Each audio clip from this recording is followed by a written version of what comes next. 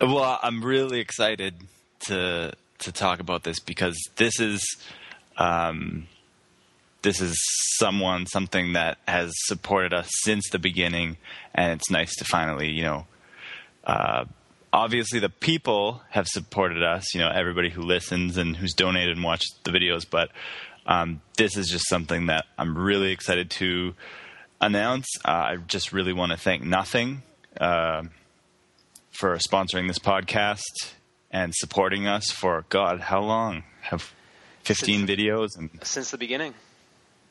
Yeah, even before, Since the beginning of everything, yeah. Nothing has been there. Yeah. Really, always there, always ready. Yeah. Producing a great product of nothing.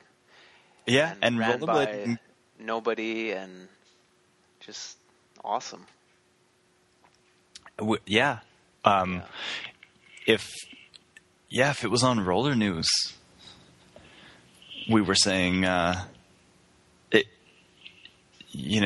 nothing. It would probably be one of the biggest things in rollerblading because that trend hasn't hit. Nothing hasn't hit rollerblading yet. That hasn't fresh. Nothing hasn't been a thing. Yeah, everything is something. Yeah. Whether it's Brian Shima is something, John Bellino, SSM, it's all something. And maybe that's the biggest mistake of rollerblading in general, is just to be something. It just hasn't worked for rollerblading because no one's rollerblading. Yeah, let's just go the opposite direction. And instead of people let's get shit done, we're getting shit done out here. We out here. Why be out there? Why not why not just stay at home? And then there, where you would have been, it's just nothing. Just saying. And it's the closest you can get to perfection. Yeah. Perfection, but still imperfect also. Because there's nothing. So people would define perfection as something that's perfect, but if there's nothing, then it's perfect, but it's not something perfect. It's just perfect. They're trying to advertise just be, be yourself, be something, do it today. Nothing doesn't need anything. Nope. It doesn't need a commercial. No, it is its own commercial. Yep. It pretty much owns everybody, too. Yeah. It's up to people if they want to be a part of it or not. Really, it's the answer. Nothing is the answer. It's a great cause. People are just looking. They're just dissatisfied. They're looking for something. What about nothing? It's always been there. It will always be there. Embrace it and see it for what it is, and it's the perfect antidote to something. You don't need anything. Nothing. You're breaking up again. Really? Do I sound good? Yeah, you sound great. Really?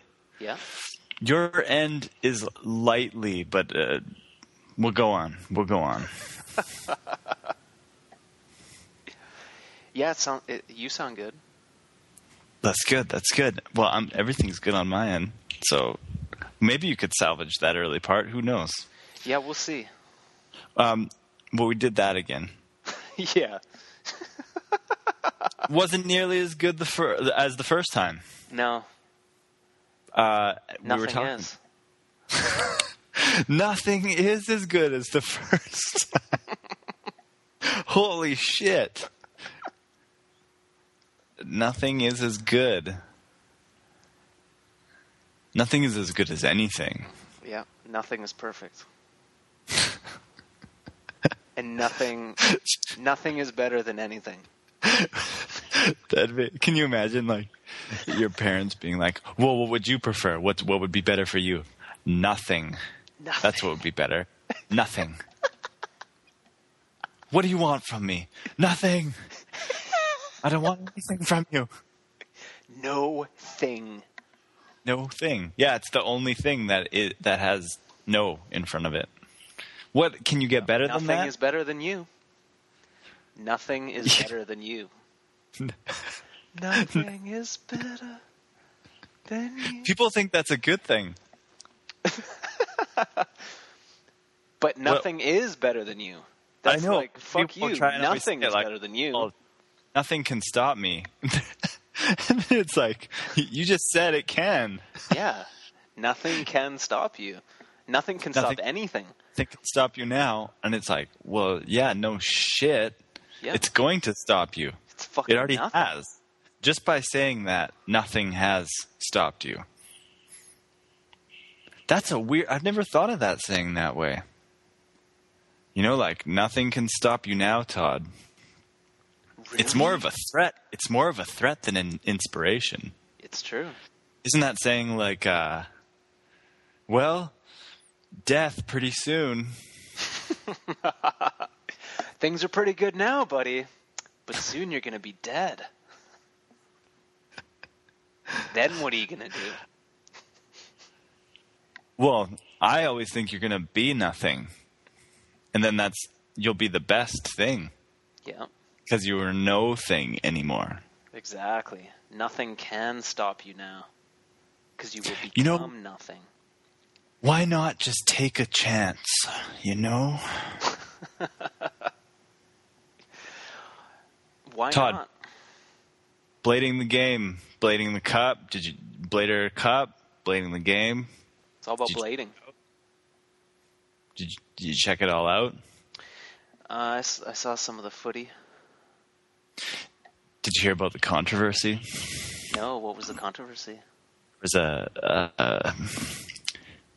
Julio clearly asked everyone not to put up edits until the show was broadcasted or something like that.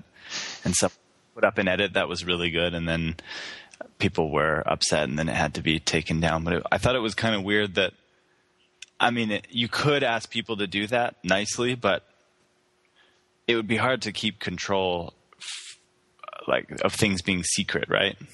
So he didn't want anyone to put up an edit so that they could put up an official edit first? Like a broadcast. Like the people could put up edits after it went on television. I think they were worried about dumbing down the content. Oh, right, because it was on television. It's going to be on television, yeah. It's going to be on... When is it going to be on television? Are we going to see it on television up here in Canada? I don't even know if we're going to see it on television. It reminds me of, like, if you imagine Julio as an old lady, and he looks really fucking crazy, and he's on, like, really weird pills that were prescribed to him by his doctor, and he's, like, telling his son that he's going to be on television. I'm going to be on television. And meanwhile, he's going fucking crazy because he's taking all these crazy pills. Why is he taking pills? Because it's like Requiem for a Dream, where like the crazy mom is like, I'm going to be on television. Yeah. I find it... did you watch any of those interviews with people? Just the one that you posted. That one was awesome. Yeah, that was really good. I love that. Those guys are awesome. I can't wait to see that magazine. How old are those guys? I don't know. That interview was awesome. It's going to be interesting. Like I wonder what those. So Brian Bina and Tin Lee or something like that. They're probably like we're like twice as not twice as old. I'd love to see what those guys would be like when they're 30. How old are those guys? Happen. Maybe early 20s. Maybe not even. I don't know. I'm confused now. All this age stuff and rollerblading. Just in general. Traditionally, really our different. Age group, us two right now, should have quit by now, or skated like once in a while. Not continuing to make podcasts and videos and things like that. Traditionally, 30-year-olds drift out. Not this generation, but the generation before. The one that we grew up on. Most older dudes just faded out of skating. Yeah, they faded out when they were like 24, 25. Yeah. And a lot of the people, it would have been interesting to see like an alternate universe of everyone that kind of like faded because they made money from skating if they stayed in it and kept doing stuff. Would have been so healthy. Yeah. That's why they didn't stay with it. I know. Yeah. It's true. It is true that if any one of us would have made money through skating and then you just had to skate without making money, it would have been a really weird adjustment. I even thought, I was so delusional when I was younger that I thought that you could make enough money to live selling skate videos. You know? Like, well, some people were, like, for a very short period of time. Some people were making pretty good money, like, selling DVDs. Not good. It's not good. Can't be good. That changes your perception. You can't go back to, you can't just all of a sudden flick a switch after you've made lots of money selling videos and just make something pure like in the beginning, you know? Yeah. I think you can, but only if you had made the money at an older age where you could realize how ridiculous it was and how lucky you were. But if you're too young and you start getting that, then that like shapes your perception on the way things work. And it shapes your perception on like why you're making it. Yeah. You'd have to go full circle too. You'd have to like make money at it, get frustrated that you don't make money at it anymore, maybe think that you don't want to make videos anymore, then maybe try a new way of making money at it and then not give a fuck about making money at it anymore and just make videos for the same reason you made a first one, and then you might make a really good video for that reason that you've come to you've done it long enough and you've learned enough, and then like naturally you might very, very, very, very far down the road you could accidentally make money at it by going full circle to the reason you started. But as soon as if you make money early on, you're so clouded that you have to go on a crazy journey of life lessons. You can't just like skip to the part where you start making, you just reconnect to the reason before you made money. Like, what is that? It's that goes for anything, whether it's rollerblading or music or art or like any kind of artistic venture.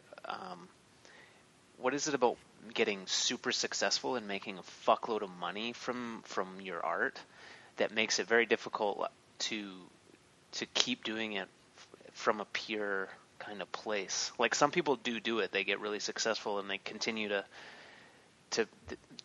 create really awesome shit, and they can stay in that like creating things for the right reason kind of zone. But for most people, that the money and the business machine can fuck up their experience of producing their art, because it becomes a way to just profit instead of that you are actually more important than you are, and you're not.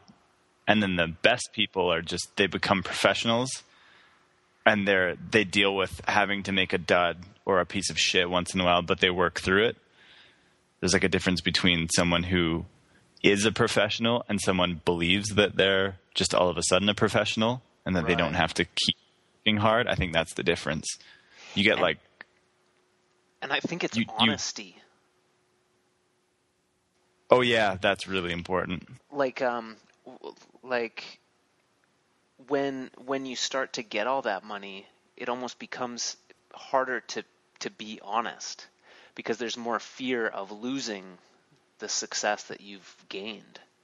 Well, and you don't want to disappoint the people that are giving you all the money, or you don't want to disappoint your fans, or you don't want to lose it, right? It's like having something to lose makes it harder to just be honest with yourself and with what you're doing. Yeah. Because for for most people, when they're being honest, it's not going to be the most popular thing, or they're going to face like a fear of hurting people's feelings or losing their fan base or like disappointing how people perceive them. And I think that's what fucks up a lot of like celebrities and artists who gain a lot of success, is that fear of losing their success. But then some people are so intelligent that they can get success and not give a fuck and not care about losing it, or realize that the more honest they are, the more successful they're going to be in the long run. Like they might do things that piss off certain people, but in the long run, it's a better approach. But that takes a really intelligent person. There's lots of filters that would happen as soon as you got success. Weird little mental filters. Your environment would change, so you would start to... Yeah, you'd be surrounded by hot bitches. And that would fuck you up. It would fuck you up, and you would start to like assume the worst too. It would be scary. Like, could you imagine, like, tomorrow you wake up, you get a phone call from Justin Timberlake. Hey, Joey, you get a, hey, Joey, what's up? This is Justin Timberlake. I saw some of your videos on Vimeo, and I want you to come out to LA. I got a plane ticket for you, and we're gonna make it happen, dude. Me and you, we're gonna rise to the top. So come out here. So tomorrow, you get on a plane, you fly out to Cali, you meet up with JT at the airport, and he's got like 12 hot, big titty bitches waiting for you and a big, huge line of Coke. And he's like, dude, you made it. I love you. I'm taking you under my wing, and we're gonna make magic, right? That would be a really fucked up day. Like, you might have fun, like making a human centipede with all these hot bitches and doing coke, but like, yeah, there would be a darkness. There would be a fear, like, what the fuck is going on? Like, it would just be so bizarre to be suddenly in a mansion in Cali. Your entire like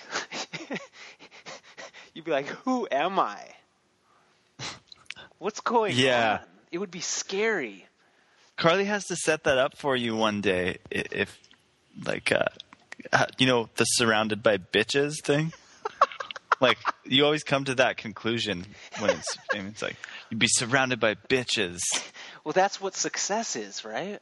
Surrounded by bitches? Yeah. That's what it's all about, is and cheddar, like mad cheddar and a lot of bitches, right? I think so. I think a lot of it would be like really fucking lonely, like hotel and like car rides and waiting like in an empty trailer and like checking your phone and shit. That would be like the downtime. Oh, okay. The downtime would be like sitting in limos, being really bored. You're essentially waiting for the bitches to arrive, or you're going to the bitches. Right? I think with the Justin Timberlake thing, if he had a really good explanation as to why he liked the Vimeo videos and that there was something interesting that he wanted to do, I can't imagine it being like a good thing and crossing over with the videos. But I mean, if there was a vehicle within his idea to do something kind of absurd within that, then that would be interesting to go with that question without the coke and the bitches. But you're right. Instantly, when you're sitting in the mansion, it was a mansion, right? Oh, huge, yeah, mansion. And there's bitches everywhere. Yeah. And there's coke, which I've never touched, or I've never actually seen it in person. You would instantly be thrust into an environment that would be so far from what you know that it would do something to your brain or the way that you saw things. It would do something. Even when you return home, if like nothing happened, you didn't touch the coke, you didn't touch the bitches, you didn't sign the deal, you would come back and your home would feel really surreal just for like a few days. It would probably go back to normal. But just entering that world and seeing it would be really bizarre. But see, then again, there it is again, is the difference of if that happened to you now as opposed to if it happened to you when you were like 17 or 18. Oh, then it'd be fucked.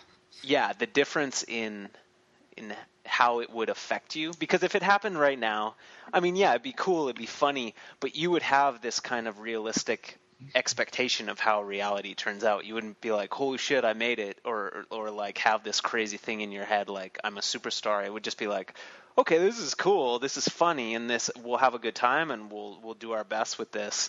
But ultimately, like, it's you kind of have developed a realistic idea of how reality is going to turn out. But at 17, you're just like, oh, yeah, you would believe in the shit so easily. Yeah. But again, now that I'm older, I realize that fame actually doesn't exist. It's not really like a real thing. Well, all it is an idea that just fucks people, fucks their sense of what's actually important, or what it takes away from the actual experience of whatever they're creating. It's that really important question when you're doing something and it's like, what do you want to do? Right. Like, ask yourself, okay, like, why do you want to make another mushroom blading video? And you and Leon talked about mission statements, right? Yeah. So you have an idea of why you want to do it. But if you were like a really big actor or whatever, it's really weird the debt that you would get into, like the more shitty movies you did just for the money, and if you knew the movie was shitty but you couldn't say it out loud because you have to do all the press, it'd be really weird. Yeah, and there it is again, like the not being privileged to be honest. Or as soon as your career becomes about being like dishonest, it's about hiding things, and you make your living from hiding or from telling lies, promoting things that aren't true, marketing products that you don't believe in, then you spend so much time lying that you distance yourself from yourself, and you just forget what's true, what you actually think. It's like exercising a muscle, right? Like honesty, you have to train your honesty muscle. You have to train yourself to say what you're actually feeling, or do what you're actually feeling, or else you lose that skill and you become a robot, or you become just a pawn to whatever game you're playing to get your money. And that's real. Seems like just those old structures of like the things that force people to not be honest. There should be, like, podcasts are so popular, at least with people that we know, because of the honesty, right? Why can't TV get a cue, from that? Why can't... Can you imagine? So, do you want to talk about your character in this new movie? No, not really. I wanted to take a paycheck. I'm not really interested in talking about the movie. Let's talk about something else. Yeah. It'd be awesome. That's what most actors are probably thinking. That's what they're thinking. They're like, well, they offered me $1 million to do this stupid movie for 6 months, and it's $1 million. So I took it. It's really not that great of a movie. I wouldn't recommend it. And my performance was half-assed because I just was there to make the money. It's weird. They're like empty they're entertainment vehicles. Yeah. Like empty entertainment puppets. Well, I think like I had this really weird. Oh, go ahead. No, you go ahead. Oh, just I had that really weird idea when I was at that XX show in Vancouver last weekend. I sometimes find myself like staring at the people staring at the entertainers, and I start to think about how weird it is that it's like there's 3 people on a stage and it's like the audience wants to be entertained. It's such a, I mean, it sounds so simple, but it's such a weird idea. Like, we just want to be fucking like entertained, and the entertainer. Robbie Williams, I'm not a fan of his music, but he had that song where it was like, "Let me entertain you," or it was like making a mockery of that whole idea. Yeah. That there's like a person, like sometimes one person gets up on the stage in front of hundreds of thousands of people to entertain them, and everybody's like listening intently to the entertainment. Humans love to be entertained, and we love vapid, shitty entertainment too. We just want to numb out. We just want to not. We want to. I guess that's where fame comes from. That idea of like being the entertainment vehicle is alluring, I guess, for people. Yeah. But do you ever think about that when you're at a concert? How weird it is? Like, I think about it when I'm at a concert, and I think about it like all the time, actually, is the importance of being on that stage. Like the importance of like, it's okay to take in things and to enjoy movies, music and stuff, but you have to do something yourself. Like it's so important to produce, like to create. You know, they say create more than you consume, but even if you're not creating more than you consume, just create something. Like everyone needs to express themselves in some way. Like it's healthy. I think it's unhealthy just to like take in other people's things. You know? Yep. Like it's healthy to an extent, but then if you're not taking it and making something of your own, then I think it could become detrimental. Maybe not for everyone, but I know for me, I need to actually do shit. I can't just enjoy other people's shit. Like, yeah, when was the last time you were up on a stage in front of people?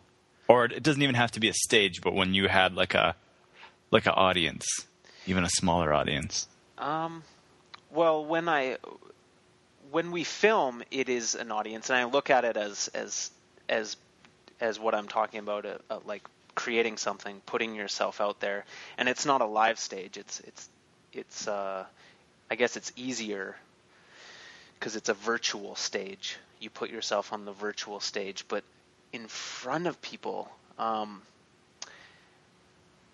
know probably I've been on a stage before this, but when I won that nicest ass competition. Oh yeah, and you like got into it, right? Yeah, I won. I won the nicest ass competition, and like that was like a turning point, or not a turning point, but a really important thing to do for me. Like just getting on that stage, like being on a stage is really important. Facing that fear. Oh, it feels good. Facing that fear, getting nervous, and doing it anyway. Even if it goes horribly wrong, it's a good thing. You got to get on that stage. That's where the open mic is for stand-up comedy. That same stage, isn't it? The Rio? I think there is an open mic at Rio. There's open mics like all over the place. Oh shit! And I got to get up on one. You have that. You have a different. Like if I was to go up on a stage or in front of a camera, our things are way different. Yeah. What we put out. I think that's good. Like how I would be on a stage would be way different than your thing. Totally. That's why maybe we'll start touring. We should, man. We should do it. I really, really want to do it. I can be your opener. I could so easily open for you. I wouldn't go after you. That would be a good combo. You'd be a really good opener. Yeah, we should do it. I want to do it. I don't have my 5 minutes yet. I have one story that I could stretch into 5 minutes, but I need to have things to fall back on. I only have one piece of material. I was listening to Ari Shaffir and Duncan Trussell talking about it, and they were saying that they were talking about some advice that they got, and they said for the first 2 years, don't worry about being funny or don't worry about your material. Just get comfortable on stage. Yeah, fuck yeah. The first 2 years. And everyone says like it takes like 14, 15 years, like such a long time. So it's like your expectation of that first time or the first few times you get up, don't even worry about being good. Just fucking get up. Just get up. Yeah, that's true. And don't get disappointed if you don't make people laugh, or, don't have high expectations of yourself. Don't think like, oh, I'm funny. I can make people laugh. Like, don't even worry about it. Just fucking get up, take your beating or something. I started thinking when I got fucked up on that top acid in Kamloops. Can we talk about that? Yeah, well, I got fucked up doing a top acid. I slammed my hip so hard, and I was in such pain. And I started thinking, okay, I'm afraid to get up on a stage. Because I am. It's something that I've been thinking about for a long time, but I'm too pussy to do it. And I'm like, I'm afraid to get up on a stage, but I'm not afraid to jump on a handrail and potentially feel this intense physical pain. Like, it doesn't make any fucking sense. Like, I'm not going to get on stage. I'm not going to get on a stage and feel that. I'm not going to feel what I felt when I slammed my hip against the rail. Oh, I think that getting up on a stage is built in to you without you even knowing it. That we've said before, you got like randomly chosen to be the host of the pep rallies and shit like that in high school. Yeah. Like, that was like your thing, and you didn't even try. You didn't even sell yourself as like a host or anything. No, that was just came to me. Yeah, in like, like there's that famous basketball picture in grade 8 where everyone's like trying to do the basketball pose, but you have like this like arms crossed, like you're totally like doing like a thing, like you're someone who totally needs to have a stage once in a while to get a certain amount of energy out. Yeah, it's totally an energy that's in me that I'm not putting out, and that's a bad thing because it'll go toxic if it doesn't go out. It needs to go. Oh yeah, I sense that it needs to come out in some way, and I gotta just face it and go for it. And I know that when I'm finished, it doesn't even matter how it goes. I'm gonna feel so fucking good after I do it. Oh yes, stand-up comedy kind of seems like the closest, because I mean live theater and all that stuff. Not that I don't like it, but I think stand-up comedy is the closest thing to whenever you've been like on a camera in skate videos or on the podcast. Stand-up comedy is like very close to that persona and that energy. Yeah, it's pretty much it's not a persona. It's like a shade of your personality that comes out. Totally, and just the rawness of it. Like, you're not acting, you're not talking, you're not saying a script. You're just in front of a crowd talking. And it's so simple, and it's so frightening. It's something that it's pretty much the ultimate, like even musicians, they can go up with their instrument and they can play their instrument. But when you're just fucking talking to a crowd with the intent of just entertaining them and making them laugh, it's so like people couldn't imagine doing that. It's so terrifying. It's so scary. You don't have a lot of shields. No. But what you would get back, like what you said, what you would get back from doing it, you would get the biggest like rush back. And people get inspired by it too, right?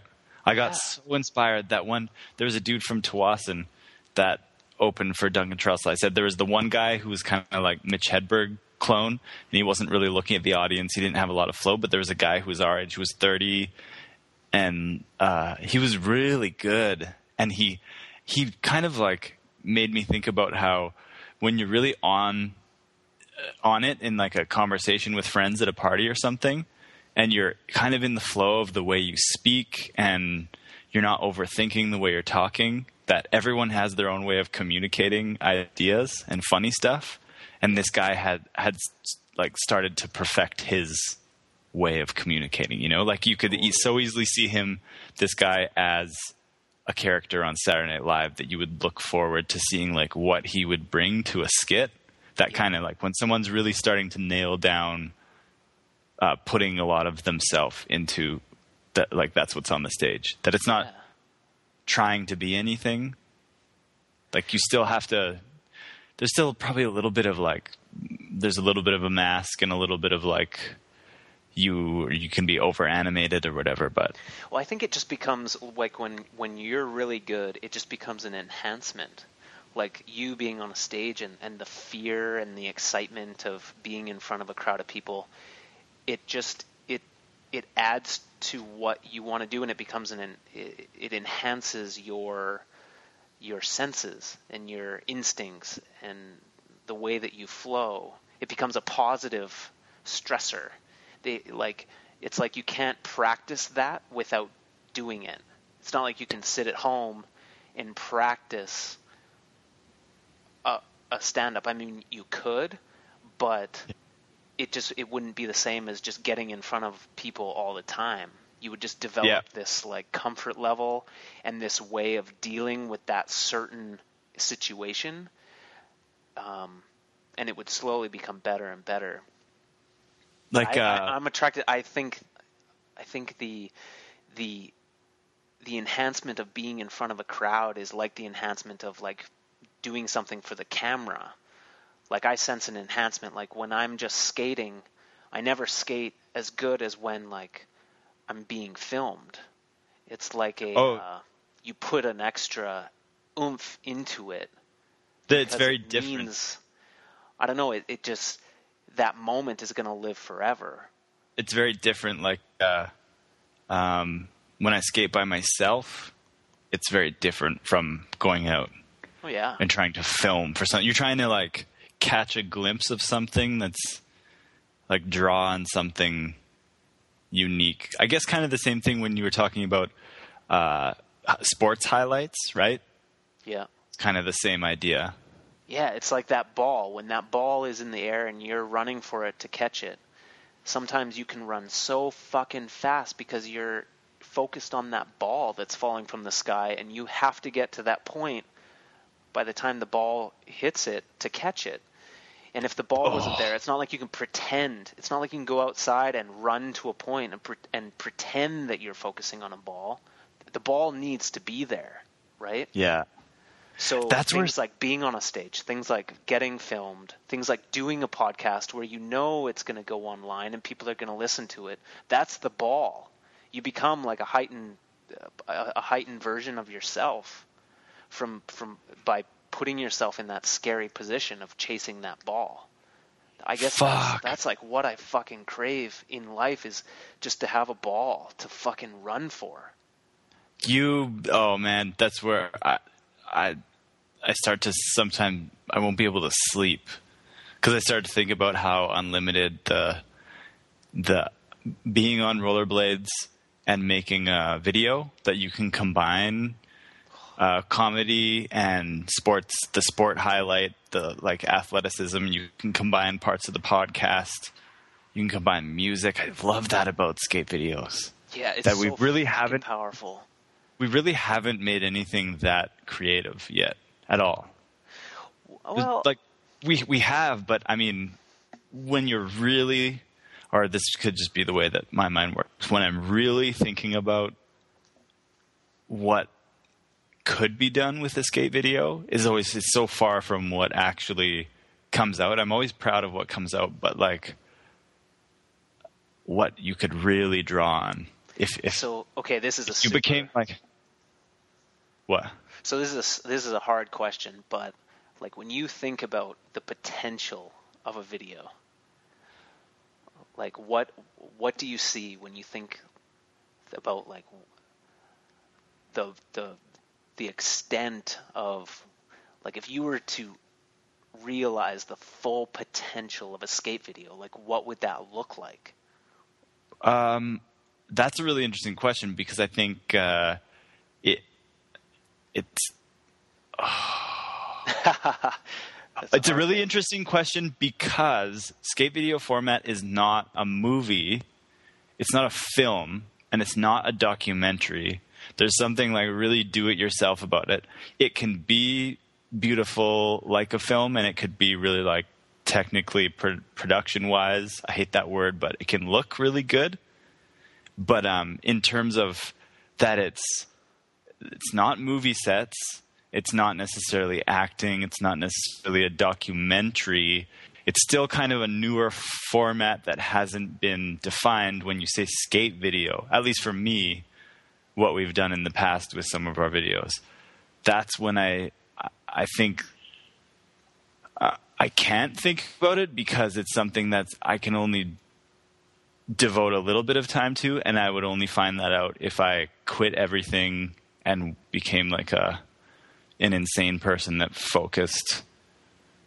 had like a group of people that I could focus on achieving that. I don't think I'll ever achieve that while being alive. So basically it's something that you can't even imagine. No, but you know it would be fucking awesome, and you know that you're capable of producing it, but you couldn't just even imagine it. No, you can't actually making it.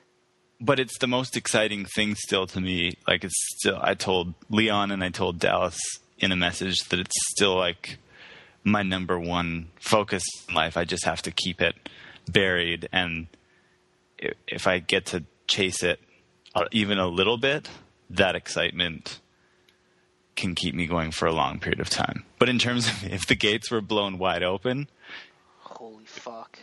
Yeah, I would want to make a bunch of them, obviously. I would want to make a bunch more if I got to focus. Because it is like infinite, how like you can take it in so many different directions. I mean, I use the word skate video, but it's anything, any kind of video that you're going to make with skating happens to be in it. Like the word skate video, you think about a certain format and you think about the way that it has to be, but just when I say skate video, it could be a movie, it could be a video, like whatever. There's so many different things that you could do with that.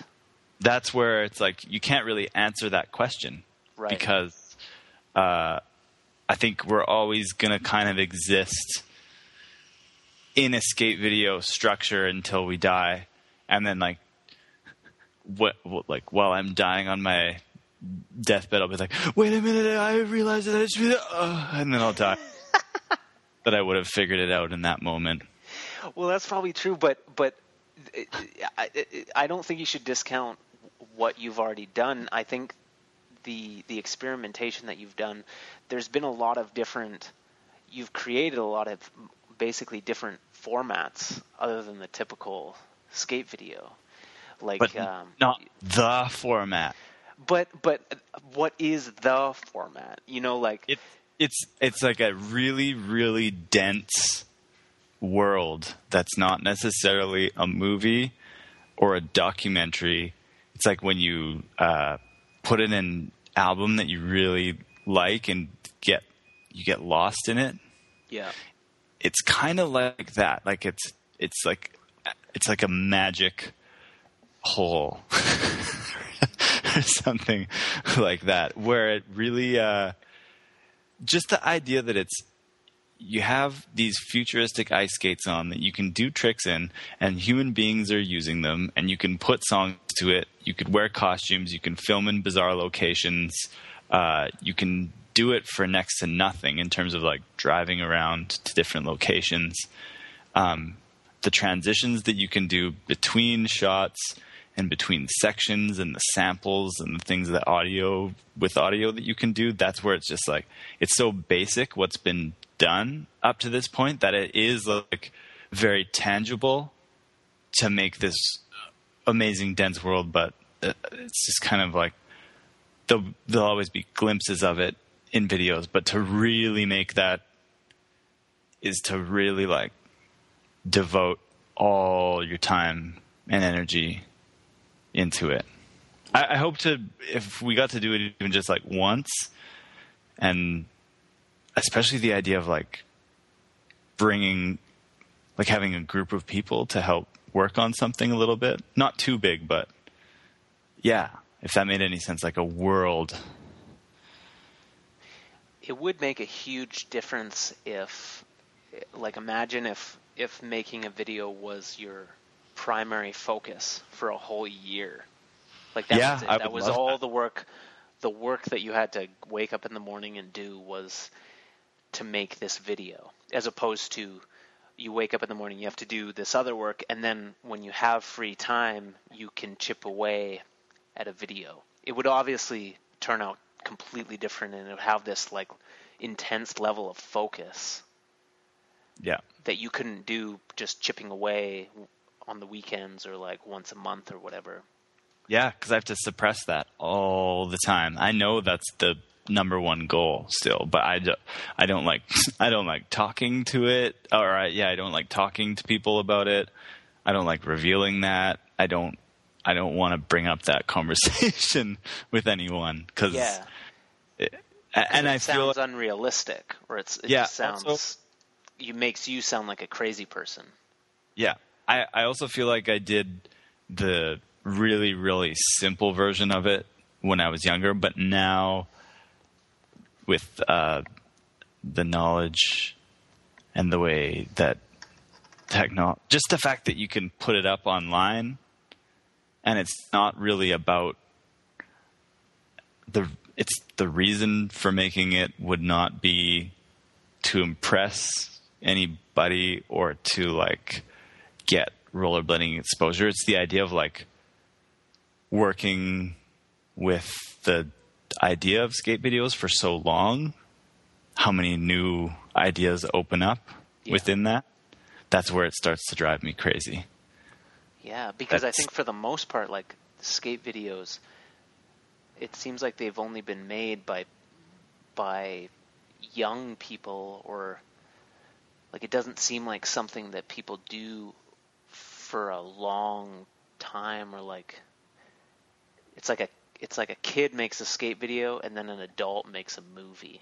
It's like a stepping stone, you know? Yeah, and I always imagine them way different from I think there's a couple like ideas in skateboarding videos, and there's some older ski films that did some cool stuff, but like the more recent, like the extreme movies or whatever, like with helicopters and all that stuff. Yeah. It's so far from that, what I imagine. And you're right. People who are older and continue to make videos get really into like the production side. Yeah. And the way that it looks, but I'm picturing like insane, like a lightly insane person letting their brain spill over. It should be very rough. I mean, like production-wise. Gummo is the closest. It's not even close to what I see, but it's the closest example of like you put that movie on and that world is so distinct. Yeah. And you can't put on any other movie that's like Gummo. I watched one recently that was really influenced by it, but it still kind of was its own piece of work. But you know, like Gummo? Yeah, and imagine if they would have tried to make Gummo like with an HD, or like a really, really nice camera and really good lighting, and like it wouldn't have been the same. That high production would have just killed the whole feeling of what Gummo is. Oh yeah, the shittiness made it what it is, and like it can be very gritty and shitty and still be so potent. Like you don't need to focus on like the prettiness of it. Yeah, Werner Herzog is good with that too. Yeah, it's this kind of like it's this unpredictable world that you have such mixed feelings from scene to scene and song to song and visual to visual. you remember images and parts with sounds. Like, you don't really care so much about a story. You experience this crazy world. That's the only thing closest to what it could be like. Totally. And you just enter it, and it's just unlike anything else. It just exists on film, and you enter that, you feel it, and it's something that you can't get from anything else. Like Gummo, like there's feelings from that movie, and it's a combination of feelings and experiences that it doesn't fall into a genre where it's like, okay, I'm watching a horror movie and I get the fear and the excitement of seeing blood and the humor of watching people get cut up. It's its own world.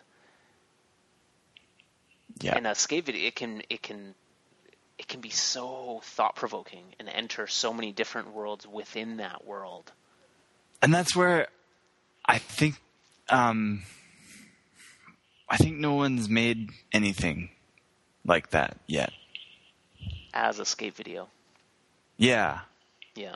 I think there's still like the trouble with the structure of that we grew up on aggressive skating, that we grew up watching videos, and that we watch a lot of stuff online, that there's still a lot of like learning to do and making stuff. There's a lot of stuff to be made before getting to the point, I think. And much unconditioning. Naturally, like how I always say, by the time you're 40, you'll have a really good idea, or you'll probably be saying like, by the time I'm 50, it might be something so different than a skate video. But I mean, by the time you're 40, you could naturally just get to that point because you get so good with playing with the medium of making a skate video. It's weird.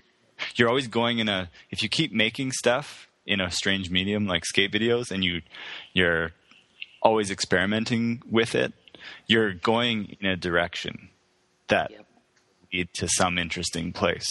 As long as you keep trying to do different stuff each time. It may not be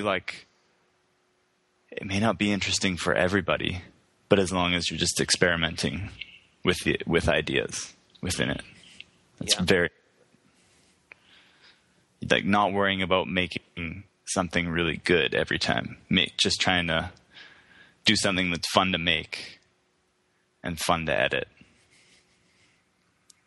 Yeah, I think something that's a different approach. Something that, kind of, and also is exciting like that time in your life. If it somehow strangely represents your life at that time, even if you're not to do it, that's important too, I think. Man, I would love to be able to make skate videos, do podcasts, which I do a little bit of stand-up comedy, write articles for the site. I guess you can do all that stuff. The stand-up comedy one, it would work so nicely as a skill to develop. Totally. Speak in front of people. And it would really train you for all the other things really well. Oh. Yeah, you'd get better at if you breaking down the walls and the your instincts would get a lot better. You're starting to cut off. Oh, okay. Stop. So I'm going to go take a pee and then I'll call you back. Hello. Are you cool? I'm cool. So I always break up exactly at that time. I'll figure that out one day. Oh, well. Do those skate video conversations make your brain scrambled? Scrambled? Mm-hmm. What do you mean by scrambled? Scramble? Do they make your brain... I'm trying to think of the right word. Do you get overly excited about the possibilities while you're on planet Earth? Yeah. Of making things? Yeah. They make me very excited. I guess it's a good thing that there's only so much time and and opportunity to put into it, because it makes it special. But I would love to get to a point where there's like just a little bit more time. Totally. As it goes on. I don't know. We'll see. We'll see if that goes. Because I've been having so much fun lately doing filming. Yeah. It's been awesome. Yeah. It is because there's such limited time to do it. It makes it like it's more exciting. It's more, you don't take it for, like, if that's all you did all the time and it was just given to you, like that was your career, that was how you made your money. Oh yeah, you wouldn't no be as good. Excited about it. It would just be like, but because it's so limited, it makes it like really enticing and exciting. But yeah, it's like it's like if I was to die tonight, then I think the best thing that I've made would be the videos that I've done. Like the most impactful kind of art that I've produced would be those videos. And the experience that I have making it is like, it's the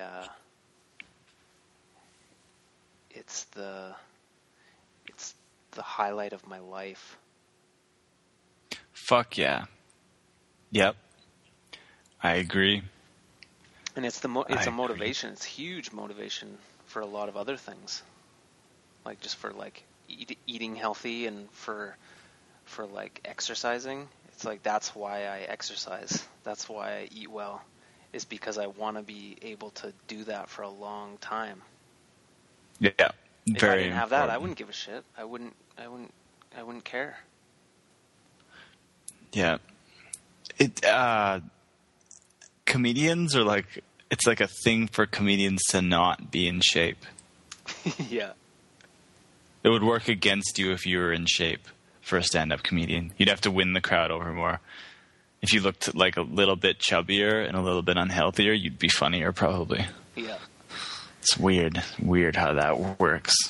Because there's like a physical presence to what it is to be. It's like funny to be like kind of a loser, like kind of like pathetic looking.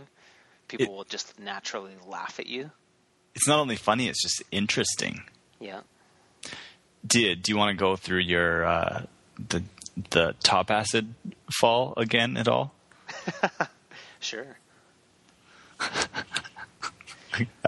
Yeah, so, just I would just love to hear about that experience of that that day. So we went filming in Kamloops, me, Joey, and Dana, and we decided to go to Pacific Way, which is an elementary school that has a bunch of bike rack rails that are pretty low, and they're interesting because they just come straight out of the ground. So it's pretty much just like a nice rail, and there's 5 of them, and they're like waist height, which is, it's different that we would choose to go there, because we usually don't just go skate like rails like that, but we chose to do that. And I was determined to just get one good thing. I had no kind of idea of what I wanted to do, but we just started like doing soles on them and Mizus. I did a few pretty nice Mizus, and then I hit a sole and some nice Royales, and then I tried to do a line where I did a nice Royale on one rail, and then kept my speed going and tried to top acid another one, and I don't even know how I racked myself so hard. I missed my top side foot and I missed my front foot, and I just nailed my hip into the rail and did the like body hang thing where my stomach was just hanging on the rail. And I compared it to that shot in an old Drew Backrack edit where the guy, like, he tries a sole on a rail and then it slow motions and, like, freezes on the rail, like, going into his stomach. That's kind of what happened to me. And I got winded and I smashed my hip bone so bad that I was just, like, rolling around. I fell and then I seeked out the grass and then I just rolled around in the grass for a while in so much pain. And I thought that I may have, like, broke my hip or cracked my hip because it hurt so bad. And then even for a couple hours after that, like, even when I went home, I was telling Carly about it and considering, like, going to the ER to get it x-rayed because I thought that I may have, like, broke it or something because it hurt to laugh and it hurt to cough. But it's fine. I didn't go to the hospital, and I think it's just really badly bruised. And yeah, it's getting better. And I thought it would look a lot worse too. My stomach's pretty swollen. It looks like I have, like, a pot belly. Which is weird that my belly would, like, swell like that. Yeah, hopefully there's no internal bleeding or anything. I think if there was, I would be, like, fucked up by now. Like, this was a week ago. You'd feel... Yeah, that's true. That's true. Yeah, and that's feels, like... It feels all right now. Hello? Oh. Yeah. You were contemplating? Or you were... So on a... You've had two... what is that about, like...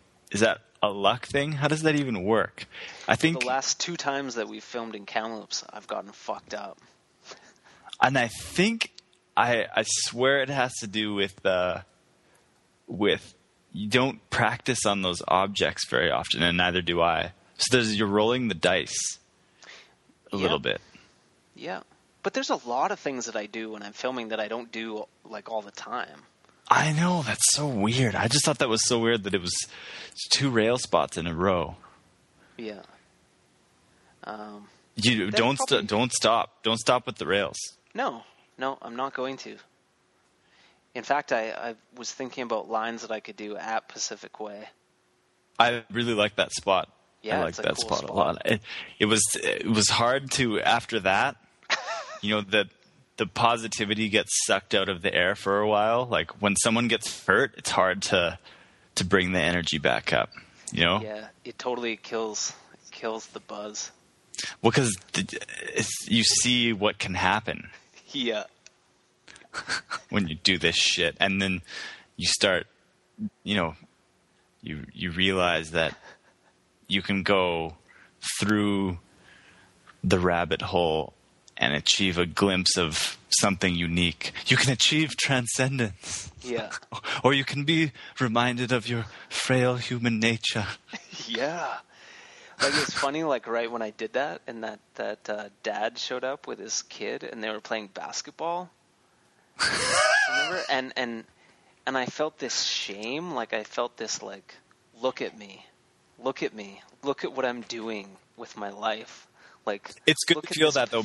Look at this pathetic activity that we're doing. Like, don't look at them, son. Just keep playing with the ball. Don't look at those boys. They're misled. I think it's have a base. You have a base now, right? No, you have a base now, like that you have a solid place to come back to and lay your head down and relax and feel safe, and you have a world outside. Before, when that would happen, remember getting, like, hurt? It didn't happen as much to me, but I remember getting hurt, and then you're on a road trip for skating, and you come back home to a shitty job that's only there to support your habit of skating and filming, and, like, there was so much more on the table, depression-wise. Like, the hole went way deeper, like, that you could fall down. Yeah, like, getting injured was so much worse because your whole life was for that one thing, and then you lose it, and it's so intense. But now I feel like I can get hurt and, like, okay, whatever, like, I won't skate for a month or whatever, and it doesn't hurt nearly as bad because I've diversified my interests a little bit more. That would be a great job interview answer right there. But it's very important to diversify your interests, especially when your primary focus is on doing something that could fuck you up, and then you can't do it. Yeah, but you wouldn't have thought of a podcast when you were hurt. Like, none of us were podcasts around at that time. 2006, 2007, podcasts weren't a big thing. There's probably people doing like a primitive version of audio recordings and stuff, putting them up. Or no, not even that. Like, it would have been earlier than that. Yeah, 2006. When I say that, it's not that long ago, but it is. It was such a different world. It's crazy how quickly things change. I was thinking about, so all the videos we made up until, like, the first mushroom blading kind of, like, marked a different time. Like, I would have finally had a cell phone around that time. And it would have been more common for lots of stuff to go up on Vimeo and YouTube, and DVDs started to become kind of like a weird thing. Like, that was the death of DVDs. I thought that's cool that like marked that time. You mean when Mushroom Blading came out? The first one that we did. And then it's weird to think of, like, skate videos probably had a different feel, just not just stuff that we made, but stuff that we watched. The fact that people didn't have iPhones and Twitter and stuff and Facebook when they went out skating, it would affect the filming environment. Totally. Would affect what is it, because it affects the world, right? And it affects the entire planet. So if you're filming stuff, whether it's rollerblading or not, it's just going to seem different. Yeah. I don't know. I was thinking about that. It's a big idea, but. Well, it affects everything. It affects the way that everybody experiences reality. Like, I think when you don't have phones, you're more accepting of, like, plans gone wrong, and you're more open to the unexpected types of things, or like things not working out as planned. But it seems like with phones, it's like we're used to things working out exactly the way that we've planned, and we can, like, communicate with people instantly and make sure they're at the place at a certain time, and make sure that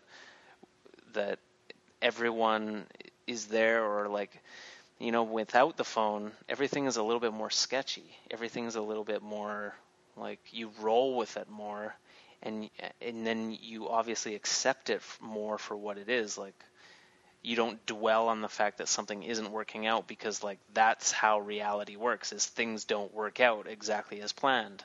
Because you talk to someone like a week ago and they're like, yeah, let's skate on that day at this time. And then you're just used to either they're there or they're not. And it's not like you call them or hit them up on Facebook like, hey, man, where are you at? Life is just more chaotic. And so then you're just like in this place and you have a camera. And it just seemed like more random stuff was going on. And plus, there wasn't skate parks everywhere. That's a huge thing. And kids were skating more street. Todd and I recently went floating for his birthday. We tried isolation tanks. And one of my biggest little anxiety bursts that I had, apart from where I was like, oh my God, I turned off the light and I don't know where it is. It's dark. Where am I? Was I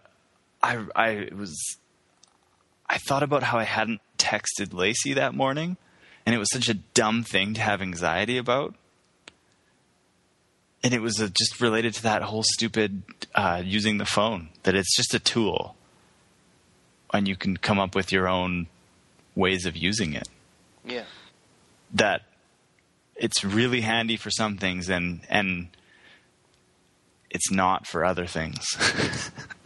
Well, yeah, it becomes like another responsibility. And then if you don't do it, it's a huge distraction. It's really hard to have a relationship with my phone. I'm getting better with it, but I mean, I don't use many apps or anything like that, but it's so weird how it's like it pulls you out of reality for, you know, a few seconds. It goes back to that, like, entertainment thing again, you know? it's a little numb out entertainment device for a brief time. It can be just a huge distraction. It can enhance what's going on. It can give you more control over what's going on, and I love it. I love my iPhone and all the I love what I do. I'm surrounded by technology. I spend most of my life staring at screens. I spend more time staring at screens than I do staring at the world. But the screens are my world. Like, it is reality. Like, what's going on my phone is real to me. But it does have its downsides where it is a distraction, and it takes away from what's actually going on and what's actually important. Did you think about your phone at all while you were in an isolation tank? I don't think so. No, I didn't. I'm purposely fairly flaky with my phone. That's pretty good. Yeah. But there are a lot of times where I'm like, oh, I should message my wife. So, like, I don't know. But usually it's because I actually want to communicate with her in some way. Yeah, that's good. But that's good. Once in a while it's like I feel obligated to do it, which sucks. I know. But I try to remain fairly flaky with it so that it's not like expected. I don't always respond to texts. That's good. I think that's a really good thing. Just to maintain that, like, well, he might respond, and if he does, that's good. But it's when it's like you respond every single time to a text, yeah, then it just becomes expected, and then it just becomes a responsibility. And then people think, oh, he didn't respond. Did he not like what I said, or did he not? You know, it's like email. It's like people feel obligated to respond. I know. To that's I just refuse to give into that because then it's just, if you are the guy that responds to every email, then when you don't, then it's a thing. Then oh God, like, oh, he didn't respond. Did I say something wrong?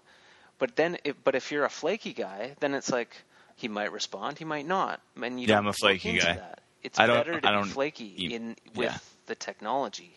I don't email back to a lot of people. I do later. I'll eventually get back to most people. Yeah. I'll eventually get back to most people. There's still there's on my mind, there's emails that I haven't responded to, in the last month or so. Yeah, that happens. But doesn't it feel good to get when you do send those? It feels really good. You get a little burst of yeah, I did it. I did it.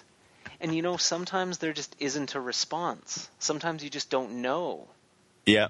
Sometimes you need to sit on shit for a month or two or a year. Yeah. Back when it was horse and carriage days, they would think about things for a year or two and not think anything of it. They're like, I don't have an answer now. I won't write the letter. I'll write the letter you write the letter when you're inspired to write the letter. You don't just type a few words like an email, just to respond, just for the sake of responding, just because it's flaky not to respond. You wait until, it brews and you think about it and you don't feel guilty about it. And can you imagine? You write the letter and you send it off. You're in a war and it's Dear Carly, it has been 7 months since we have seen each other last. This letter will find you 2 months later. I hope you are keeping well. I cannot wait to see you again. Love, Todd. Yeah. 3 months later. Dear Todd, I am trying to keep busy. And now it's just a little text what are you doing? Or can you pick up this on the way home? Just instantaneous. Yeah. Skype, you can do Skype. We're in the future. Yeah, it's amazing. It makes our lives, it can make our lives a lot better and a lot more fulfilling, and we can keep up relationships a lot easier. But at the same time, you don't appreciate it as much. It's the starving. It's the and I always think about like how people experienced reality when there wasn't computers, when there wasn't phones, or you didn't see movies, you didn't hear music, you didn't, like, it wasn't just a daily thing that you took for granted, and then all of a sudden you see a painting that someone did, and you might have never even seen a painting in your whole life, and you're 35 years old, and you see like a Leonardo da Vinci painting, and it just fucking knocks you off your feet. Your jaw literally drops because you're in awe of looking at this thing that someone created that you didn't even know was possible. Someone with paint, they made a vision of a realistic person, and you're staring at a flat wall, but you're seeing a person. Like, that sense of awe is pretty much impossible for someone living in 2012 in North America, where they're just constantly seeing billboards and movies and YouTube videos and music. And that's why drugs are buildings. Popular. Yeah, because drugs pull you out of that taking things for granted. It can show you like what things actually are, and you can get into that state of someone in the 12th century looking at a Leonardo da Vinci painting and appreciating it for what it really is. Yeah. Drugs are like one of the only thing that can put you in that state where you're actually seeing it. You're actually seeing like, holy shit, I'm talking to you and you're in Kamloops and we're recording it and people from all over the world are going to listen to it. That's fucking crazy. Yeah, but it really is. We're just used to it. It's we're making a podcast. It takes a lot of work to try and slow down time, and you can access the awe. I remember after camping, I may have used my phone. I used my phone maybe to like listen to music, and I maybe listened to an audiobook, and I took some pictures, but I didn't use like the internet on it. And it was like, I think 4 days camping.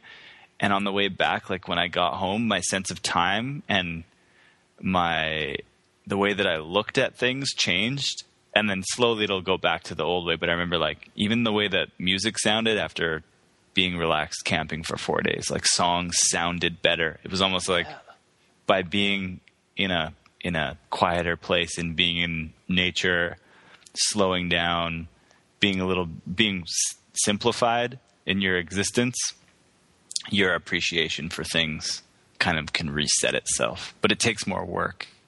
Totally. It's so important to isolate yourself from things, like being in the flotation tank. Even though it was just an hour, it was like a complete isolation from anything. So and it was very intense. Like for me, it was both very relaxing, like very intensely relaxing, and then it was also very intensely like it made me feel really restless because it's just nothing, and it's so foreign. It's like it's almost painful to have nothing, no sound, no vision, no feeling.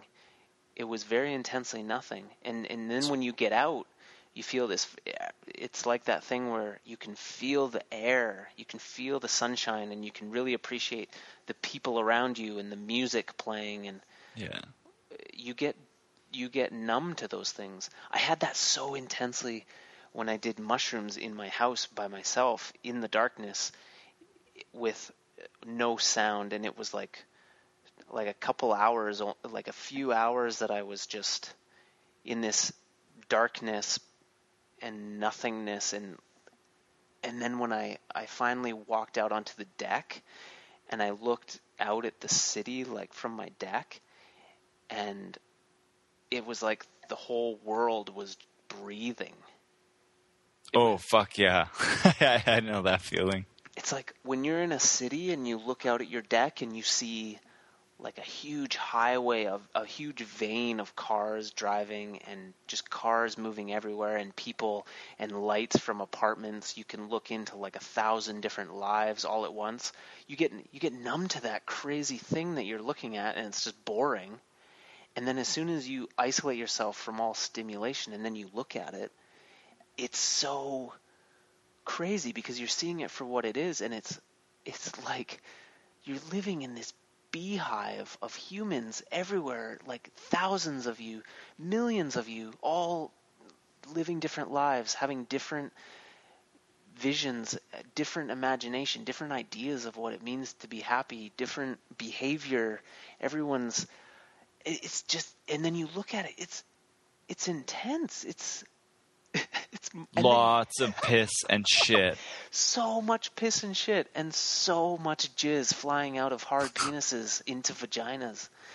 It's like life is. If you were to actually realize what was going on all the time, you would be perceived as such a crazy person. Because every interaction, everything you looked at, you just have these wide eyes. Oh, did I tell you that story at Shambhala when we were at this hookah table? It was Lisa, Lacey, and I. This like low tented, like it felt like you were in some Middle Eastern tent floating in the middle of nowhere. And this guy, like sitting cross-legged with the hookah and tea set down, and it was like low, that red glow kind of that you could imagine being in a tent. And this guy comes up in this one-piece like white Jesus robe with those wide eyes that you were talking about, and he just started listening to our conversation, but like really like leaning in and so excited about what we were talking about. And he just sat. We didn't acknowledge him for the first bit, and he was so stoked to be listening, to just like walk up to people, sit down, and start listening to a conversation. Yeah. And then he looked at us, and it seemed like he had figured something out with whatever drugs he was on. He's like, I just realized that everything that's happening around me is all for me. And that's why he was so stoked. He knew that when he walked up to us and sat down, that conversation was happening for him in some strange. It was the same thing that happened with you going out onto the deck. So he was that guy. I've met that guy. Yeah. Imagine if you're in a white robe, it makes it better. Obviously, white robe. I think I was on mushrooms. I don't know what he was on, but I was on mushrooms and just enjoying like the atmosphere. And like, especially if you're sitting cross-legged, I think on grass, you get that like grounded feeling. But this guy was just wandering around and experiencing moments. In a way, that's like that should be what everyone is striving for, is that just an appreciation for everything. Because every moment can be what that guy was experiencing with the right attitude. Anything, everything can be just those people crazy. Are like as crazy people, though. People that are that happy all the time and that stoked. I guess aren't like if you're really, really, really in touch with Jesus, like, and like if I was a virgin and I hadn't done any drugs or drank, would I kind of almost like that? Yeah.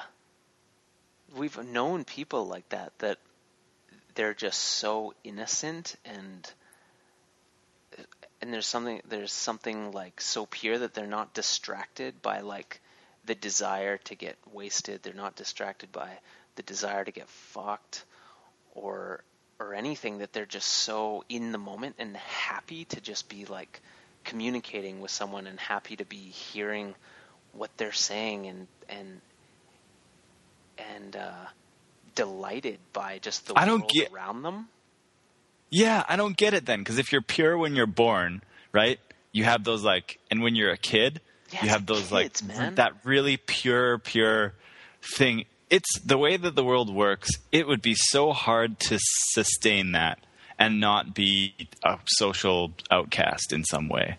I mean, you could find your tribe eventually and try and focus on that, but the temptation of all the things that dirty the soul and the mind and your appreciation of the moment, it would just be so hard.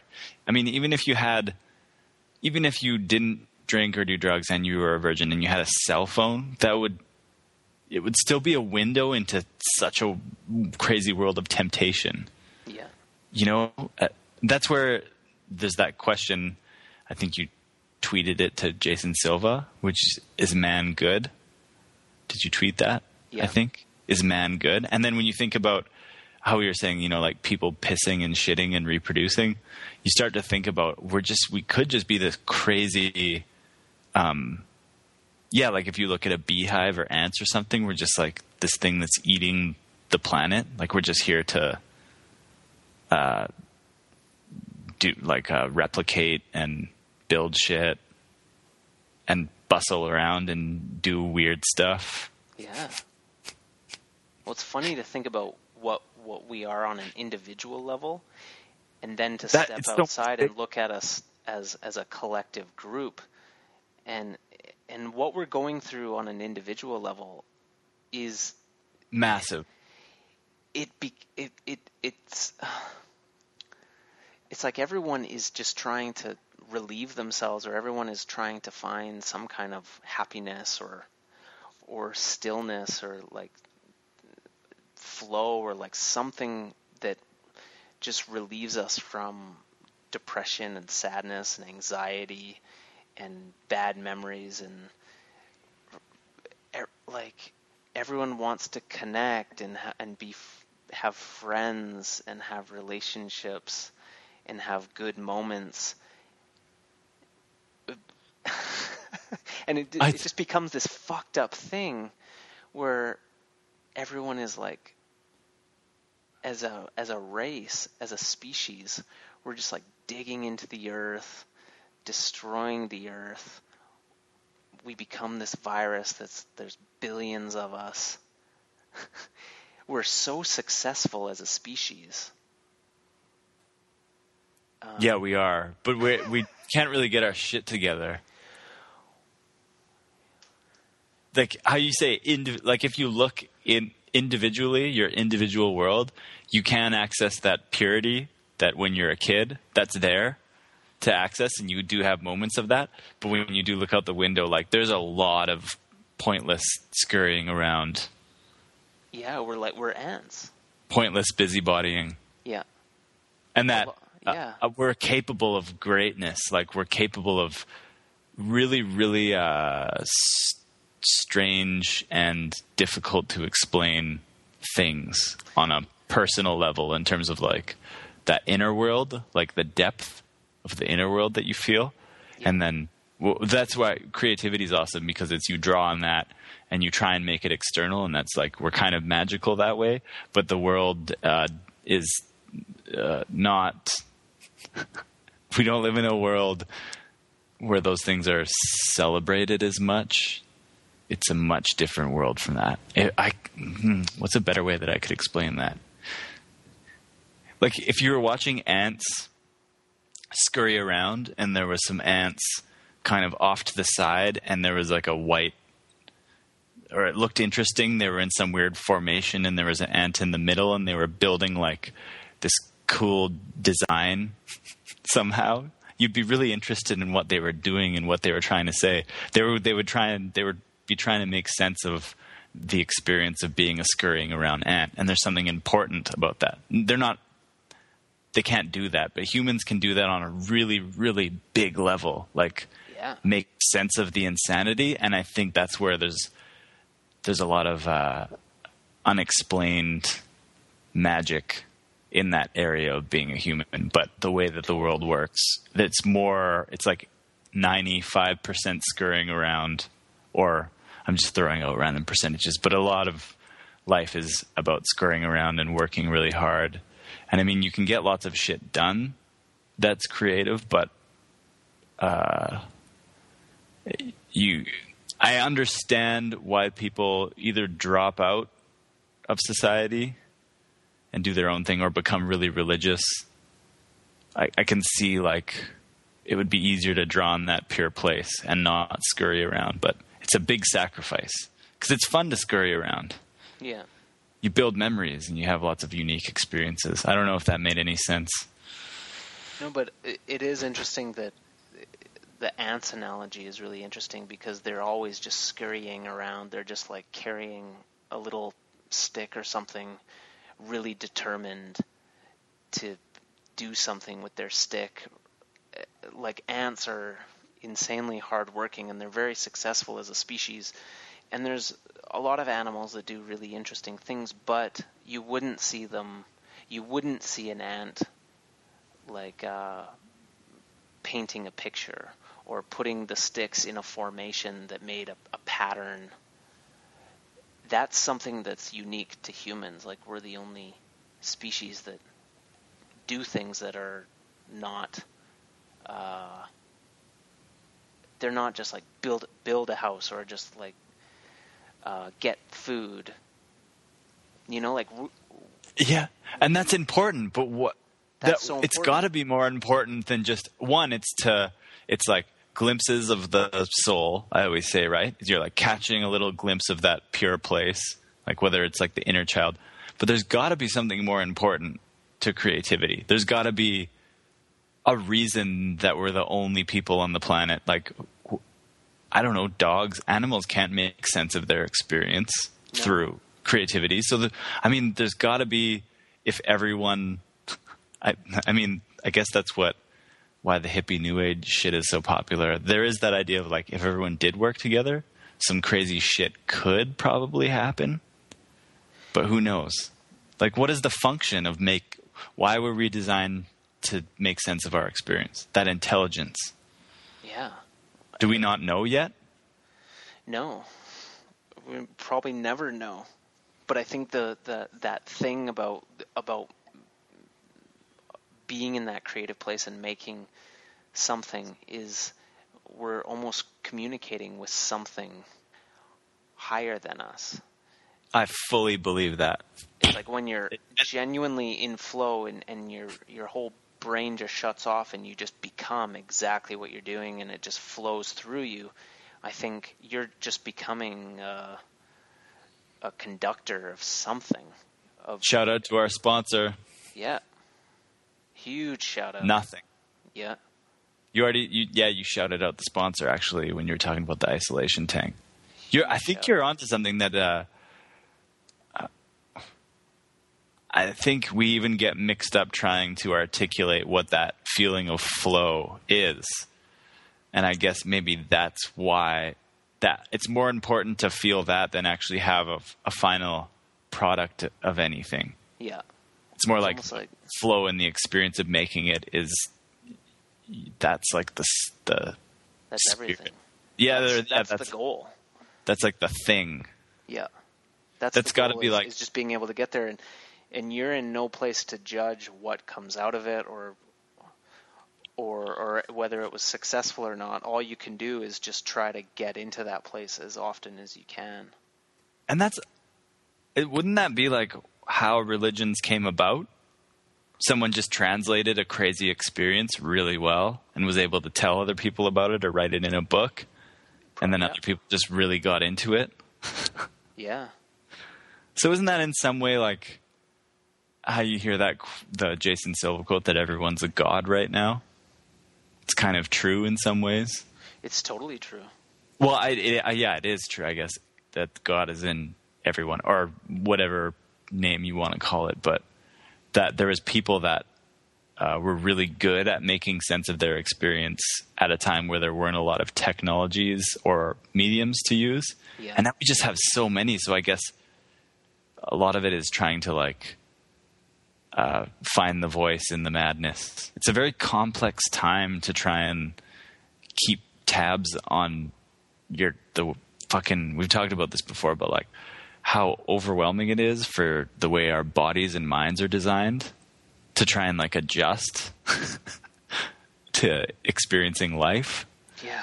in this day and age. We're not designed to take in this much stuff.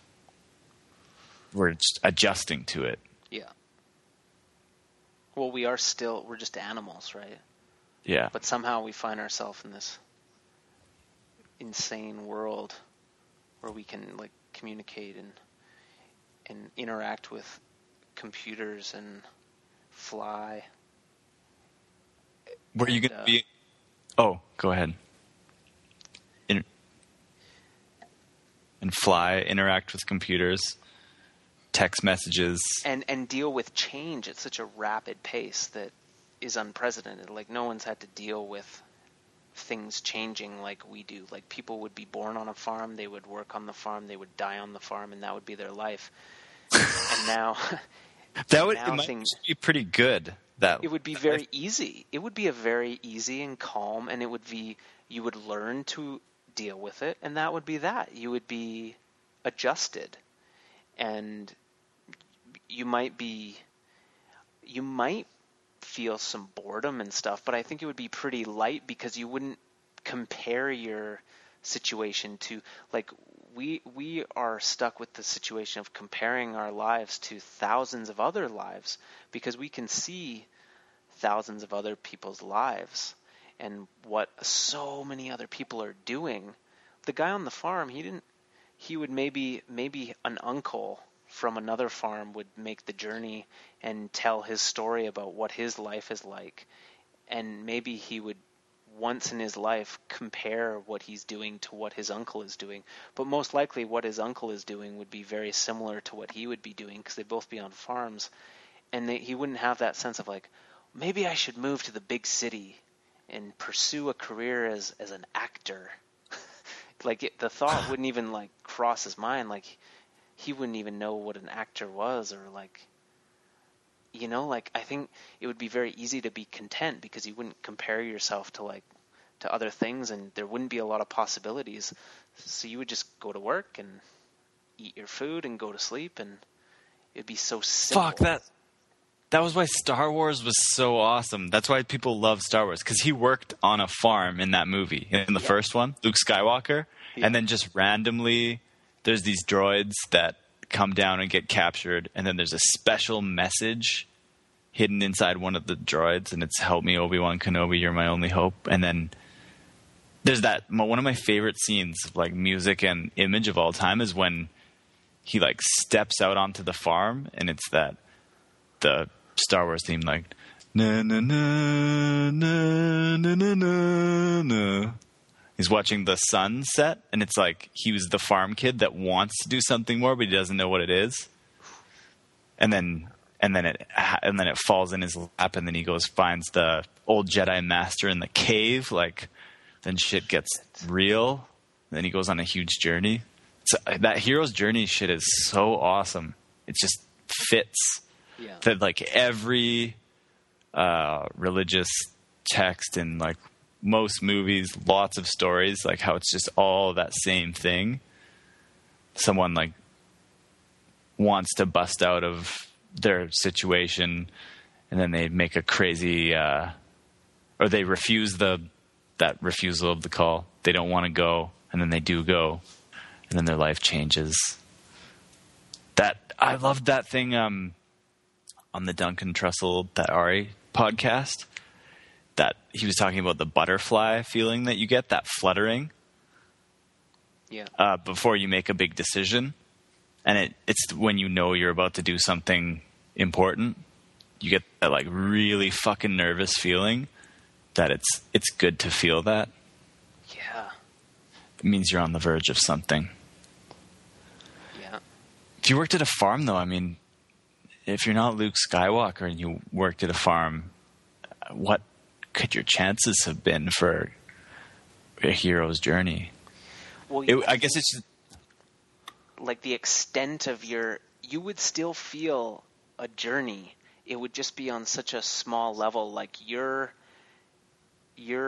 butterfly fluttering would just be like the first time that you talk to the woman, or the first time that you make a move on your wife, and then you make her your wife, like little things like that. that would be like the extent of the like pursuing something, and it would almost, you would have such an intense experience with doing that you would be so satisfied in just like having that wife and making children with her. Like that would be like your entire, that would be everything to you, right? This is where it gets interesting though, because R2-D2 comes in, not in this story of the guy with the wife, but he comes in and projects an image of something that represents something out there, right? So like, let's just say this guy makes a move on his wife and gets married, and then his like cousin or something comes to visit him at the farm and shows him like his first comic book, or plays him a record of a band that he's never heard of. And it's people drawing on that creativity thing we were talking about, right? Yeah. Drawing on, making sense of their experience.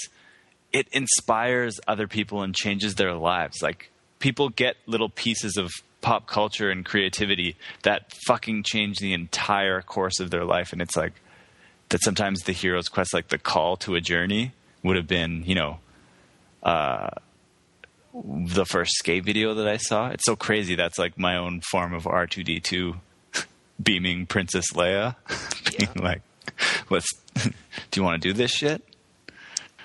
Like, that's so weird to think about. A lot of the things that people are influenced by, like inspiration wise, a lot of stuff is, it's like music or a movie or something that they see.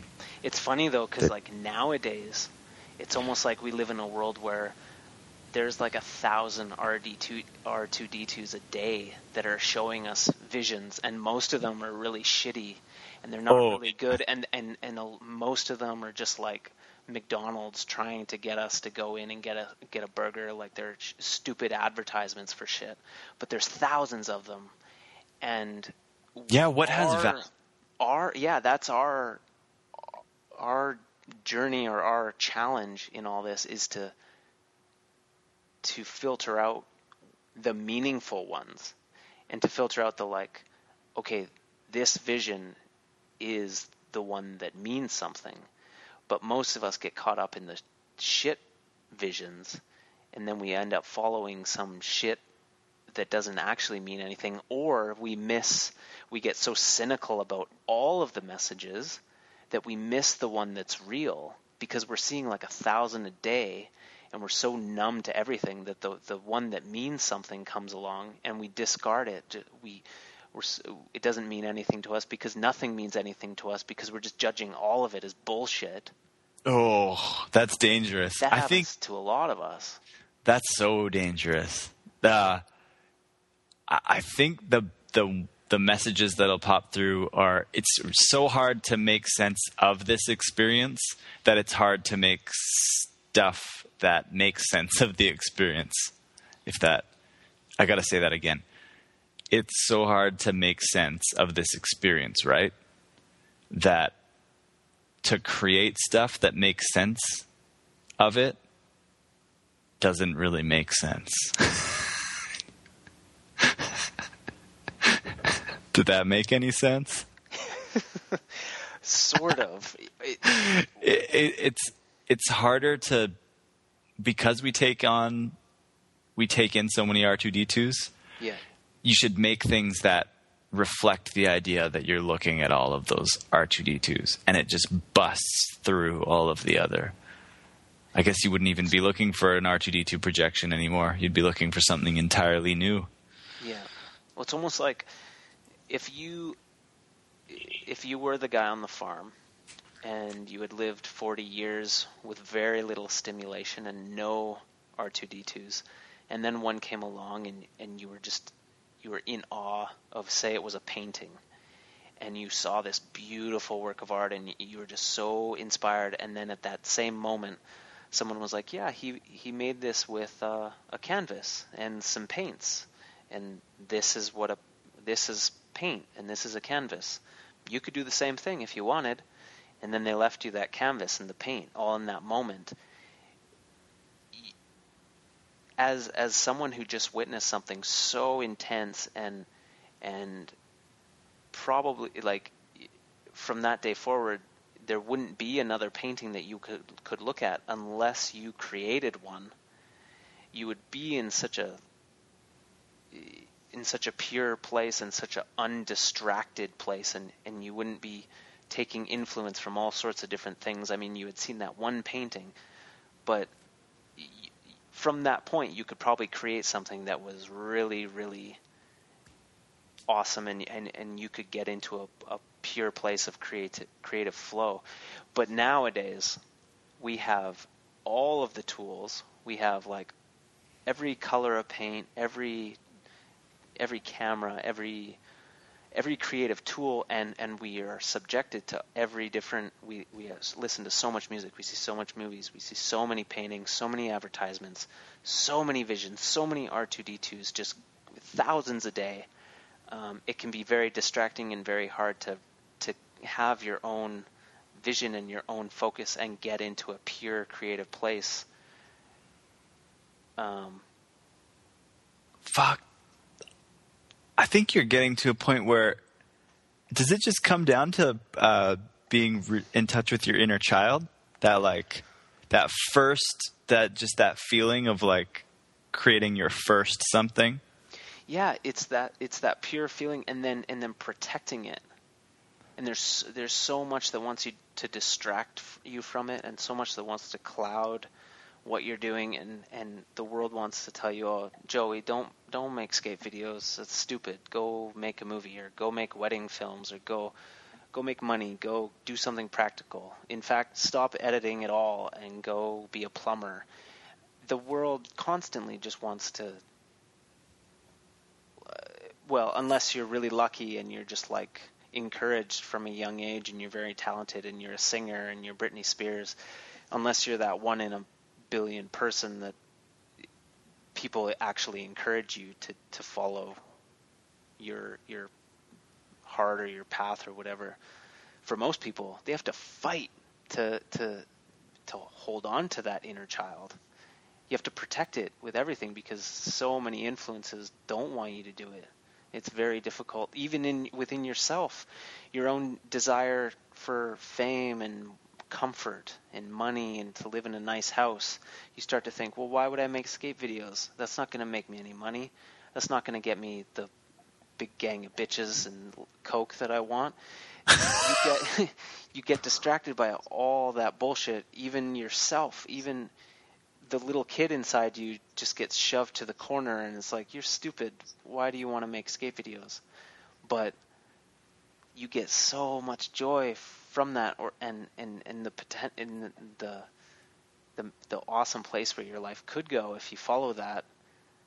Even if you suffer for a long time, even if you suffer till the end, even if you suffer for it, at least you're going to be happy because you're doing that thing that you love to do. And then, and even like you're going to be such a healthier person, or even if you're an unhealthy person because you're fucking crazy because all you think about is doing this thing. What's better than that? Just giving it up and being a sane person who's just living in a daze of like comfort and mild depression, and it's always better to go for it, even if you die and suffer. There's no structures in place. There's not a lot of structures in place that support an overgrown man that's really in touch with his inner child. There's film directing. There's stand-up comedy. There's what other ones? Like big kids. What are like?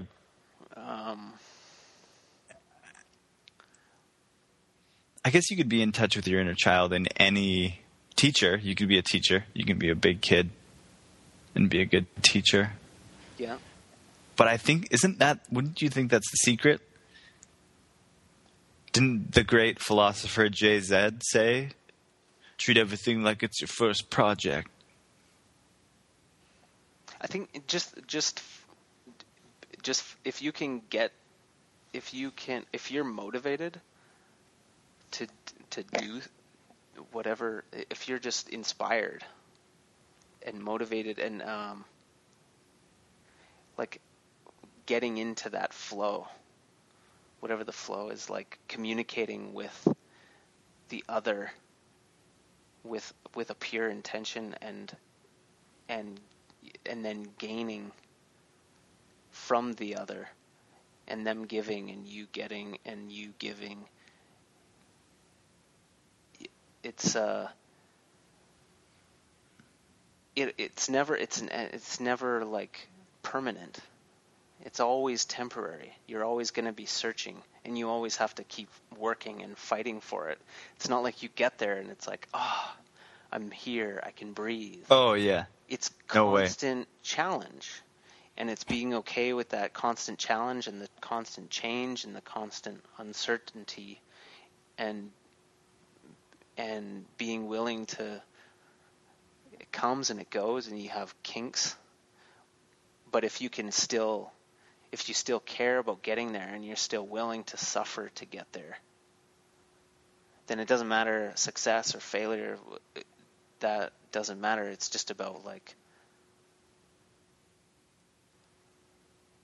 it's just there is no goal. I care deeply. I care very deeply. What do you care about?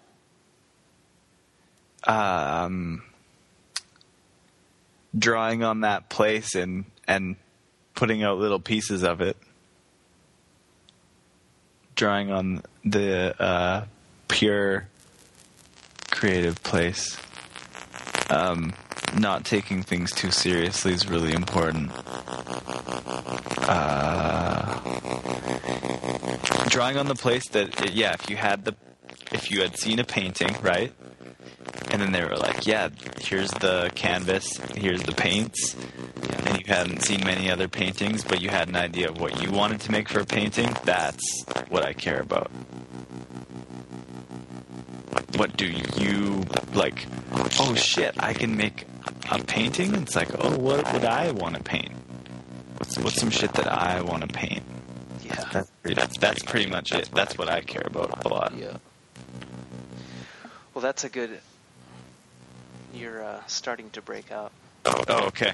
And that's probably a good point to end it on. Okay. That was a lot of fun. Yeah. Definitely. Always. Well, heal up. I am. I'm feeling pretty good. In fact, I might go skating tomorrow if it's not pissing rain. I'm not sure. Do it. Yeah. But stay well. We're up. You too. All right. Bye. Peace.